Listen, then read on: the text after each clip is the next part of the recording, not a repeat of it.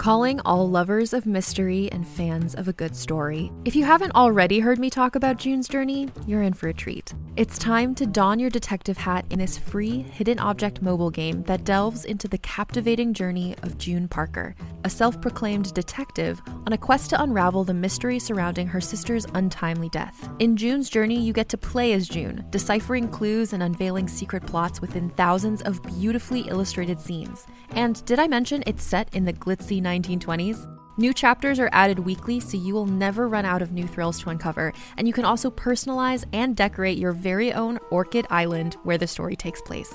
How sharp are your detective skills? Find out when you download June's Journey on your Android or iOS device, or play online via Facebook Games. Your detective journey awaits.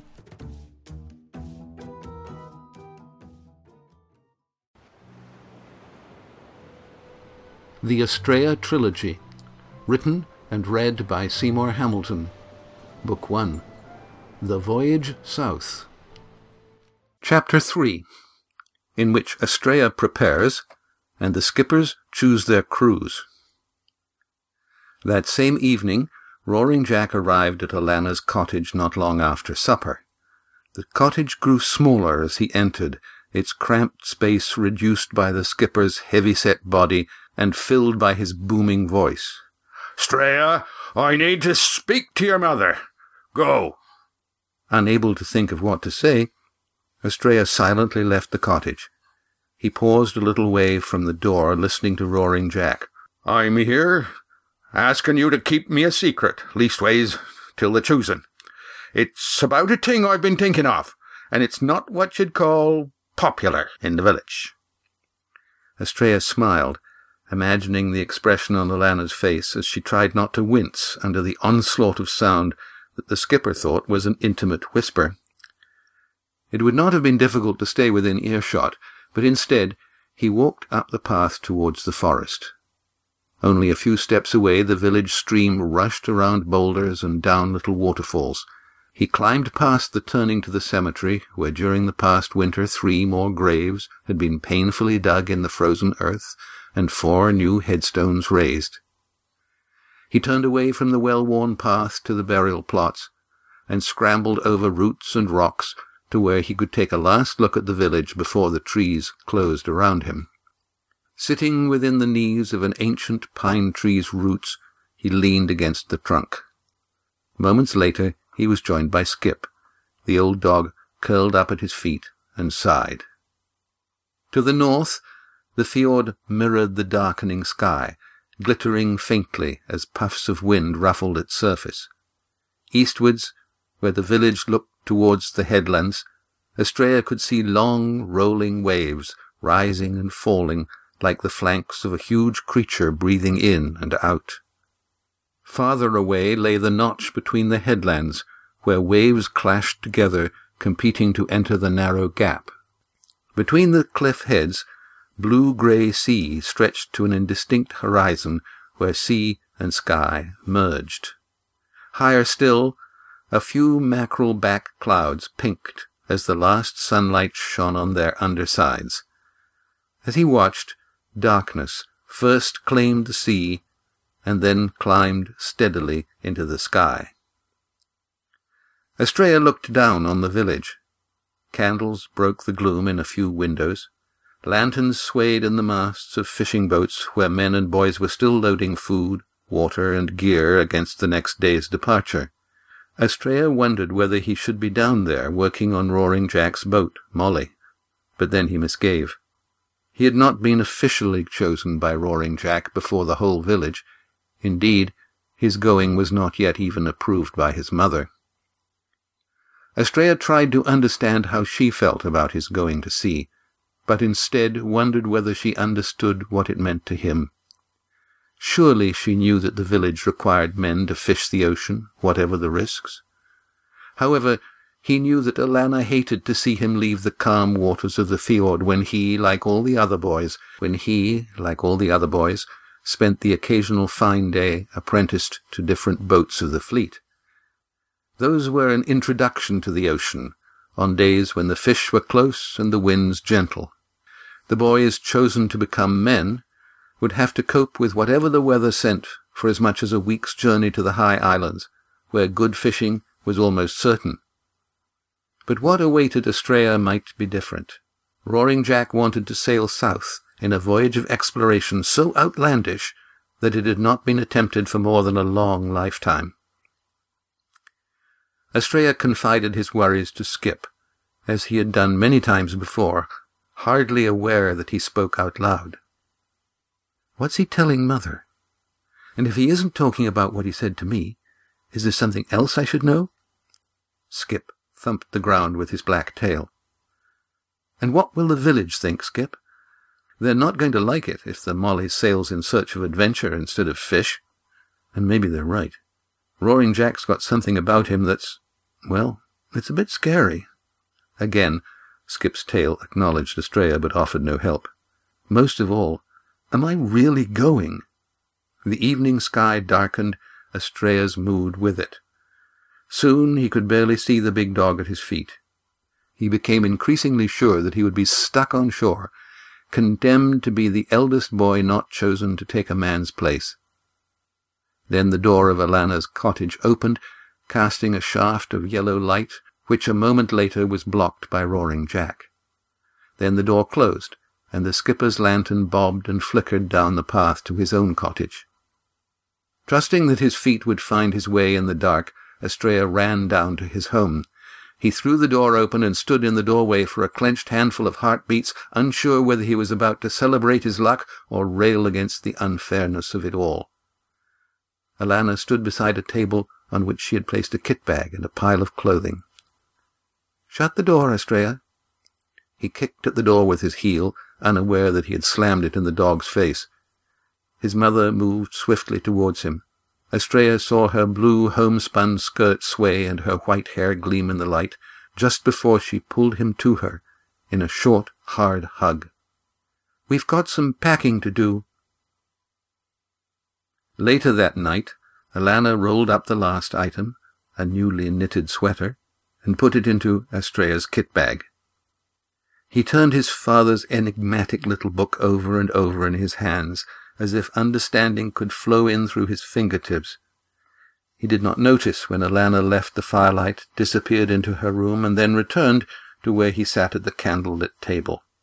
When he looked up, Alana took the book from him, slid it into a leather wallet, and then put it in the inner pocket of his oiled sailcloth jacket. Then from the pocket of her apron she brought out a knife in its sheath and gave it to Estrella. "Your father's." The handle of the knife stuck to the sharkskin sheath for a moment, since it had not been used since his father's death. But when Estrella drew it out, he saw that the blade was still bright and keen. At first glance, it looked new, but when Estrella held it in his hand and examined it closely, he detected faint marks left by a sharpening stone. The blade was only a little longer than his middle finger, and it was blunt at the tip, like all the sailors' knives Estrella had ever seen in the village. But its bone handle and shiny pommel distinguished it from the workaday knives he was used to. Then Alana pushed back her sleeve to reveal the silvery bracelet with a green stone that she had worn since her wedding. Estrella saw her lips compress as she twisted the shiny metal out of the depression it had made in her arm. She held it near the lantern on the table, turning it so he could see the green stone in its cage-like setting. Then she showed him the inside, where the metal was rubbed smooth and bright. 3 words were delicately engraved. "Follow your star," Estrella read. Alana pushed up his shirt-sleeve and clipped the bracelet to his left arm above the elbow. Then they both gasped in amazement as the green stone began to glow. A fine spear of light appeared at its center, the color of new grass in sunlight. Estrella pushed a questioning fingertip through the raised wires that guarded the stone, and then jerked his hand away as if he'd touched hot metal. The bracelet tingled on his arm. But in a moment both the sudden pain in his finger and the irritation under the bracelet ceased. He thought to take the bracelet off, so that he could examine it more closely. But amazement turned to pride, and he let it be. Instead, he cupped his hand over the stone, expecting it to feel warm, but the light that leaked between his fingers was cold. "It was almost as bright as that when your father recovered his strength, but then it faded after he gave it to me, and it stayed that way, like it was when they rescued him from the sea," said Alanna. "Don't you want to keep it, Mother?" Astrea's heart was not in his politeness. Alanna shook her head. They both stared until she broke the spell by rolling down his shirt-sleeve to cover the glowing stone. "I've often wondered whether I should give it to you, but it's come back to life on your arm. It has to be yours." Astrea was so entranced by the gift she had passed on to him from his father that he hardly felt her fingers touch his hair as she turned away towards her room. Later that night, Astrea fell asleep, his arms folded across his chest. A gleam of light escaped between his fingers from the jewel under his right hand. Before sunrise the next morning, as wisps of wind-combed cloud blew across the brightening horizon, Astrea and Alanna descended the steep path to the water's edge. By the time they reached the village wharf, sunlight was greening the tops of trees along the ridge above the village. The village was still in chilly shadow, as were 9 boats, rafted in threes, side by side at the end of the wharf. The sturdy craft rose and fell to the waves, jostling together as if eager to be at sea. Early as it was, the open space between bait-houses and the wharf edge was already filling with people. They stood in family groups, some large, some small, each clustered around a young man with a kit-bag at his feet. The spring morning brought a cool wind off the water, so most wore heavy woolen sweaters, and many had added an oiled canvas jacket. The young men all knew how to sail, and most of them had spent a day or more on each of the boats in the fleet so that the skippers could get the measure of their abilities. Now they awaited the skipper's choices, after which they would be known not only by their names, but also by the name of the boat to which they belonged. The boys expecting their first voyage as men wore trousers that stopped well above the tops of their feet, the colour of rich brown earth. Those on most of the men were faded to grey by salt and hard wear. Around the older men's eyes were lines carved by wind and weather. When they looked about them, they did so deliberately and with judgment.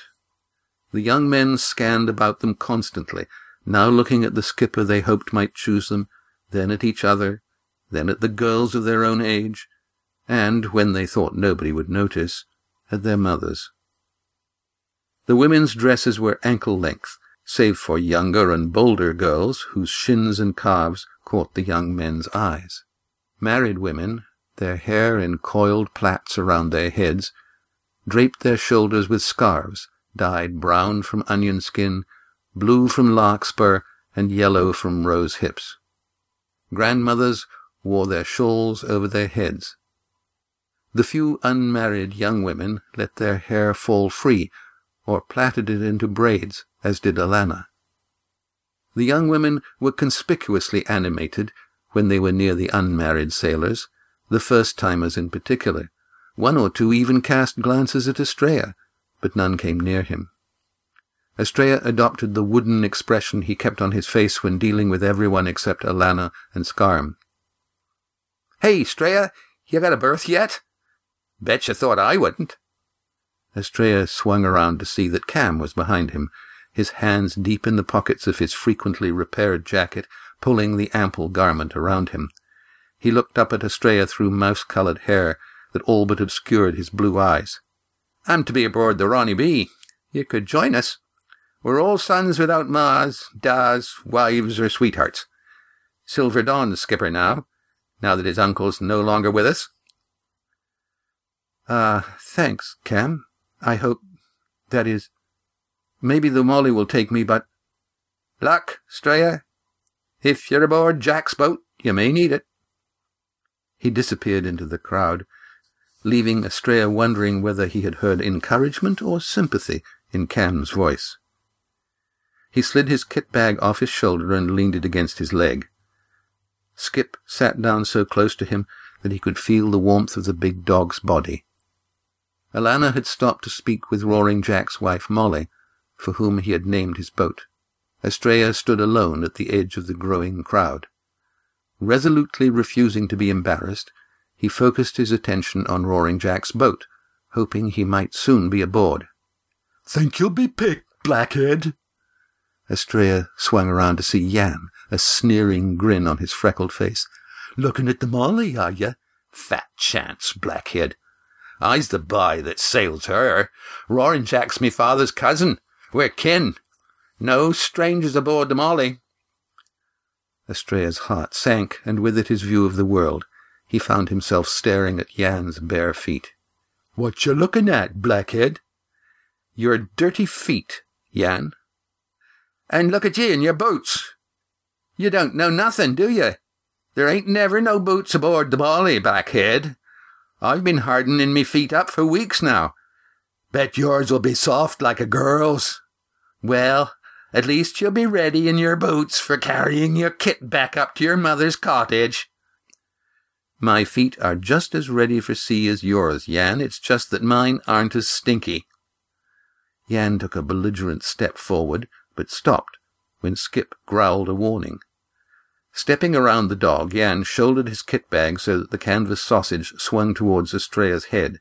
Estrella ducked and watched Jan swaggering off through the crowd to where his mother was cautioning his 5-year-old brother not to fall off the wharf. Estrella turned towards Alanna as she acknowledged a wave from one of the other mothers. As he looked eastwards, Estrella blinked at the masts of the boat, where a flare of light from the first rays of sun poured through the gap in the cliffs. Even though he had the best of the exchange of words, Jan's needling had made him unsure. He was suddenly sure that Roaring Jack would not pick him, and that he would soon be facing the villagers' laughter.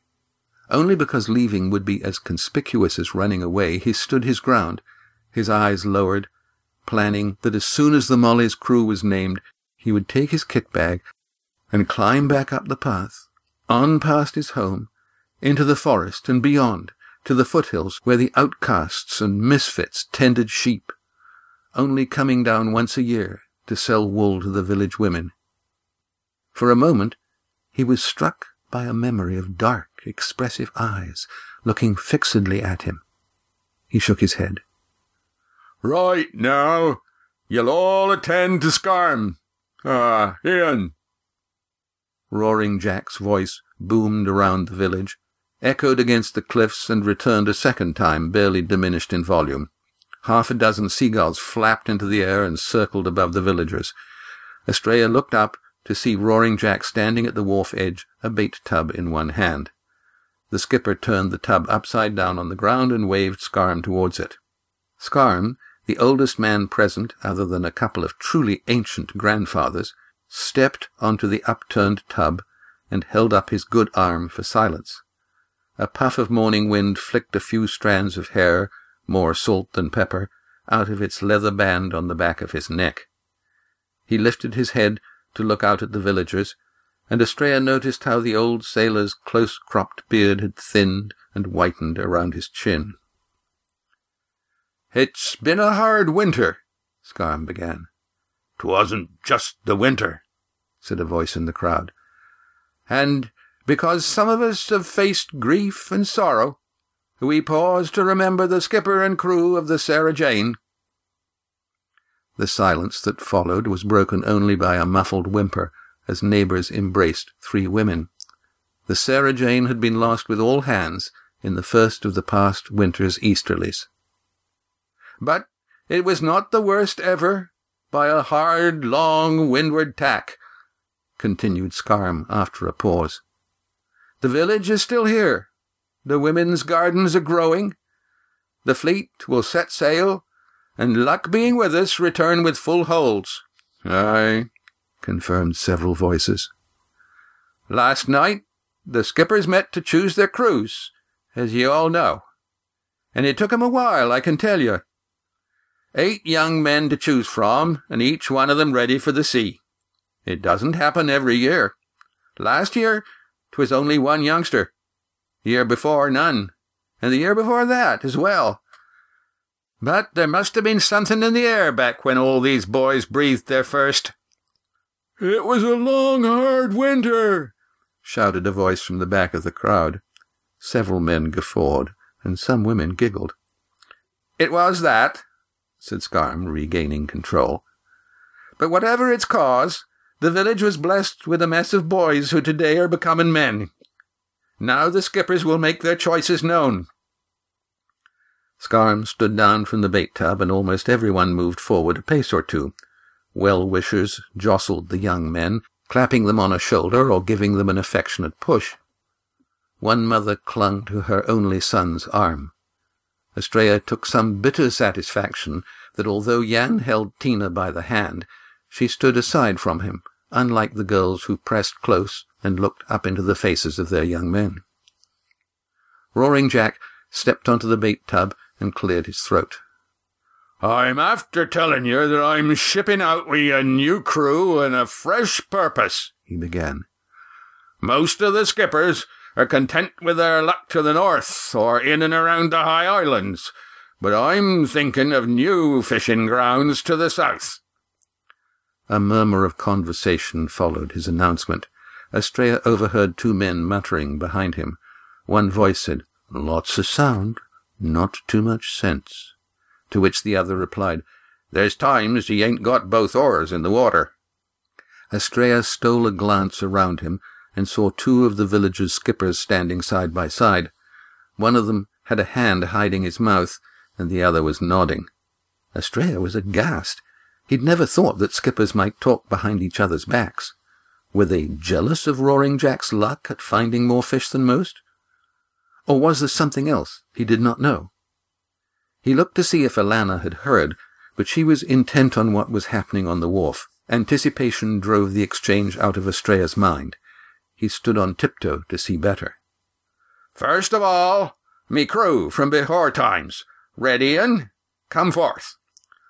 A huge man in his 20s pushed his way through the crowd and took Roaring Jack's hand. Despite the extra height of the bait-tub, the skipper's eyes were on a level with Red Ian's as they clasped hands. Estrella compared the two men's red hair, the skipper's curly and carrot red, and his crewman's bright as polished copper. "Right, Jack," shouted a voice from the crowd. "There's your first two choices in one man." "Next, Scarm, Ian." Voices asked questions as Scarm and Jan moved forward for the handshake of agreement. Estrella heard the words "old" and "crippled," muttered more than once by people around him. "And now for the new. I choose my kinsman, Jan."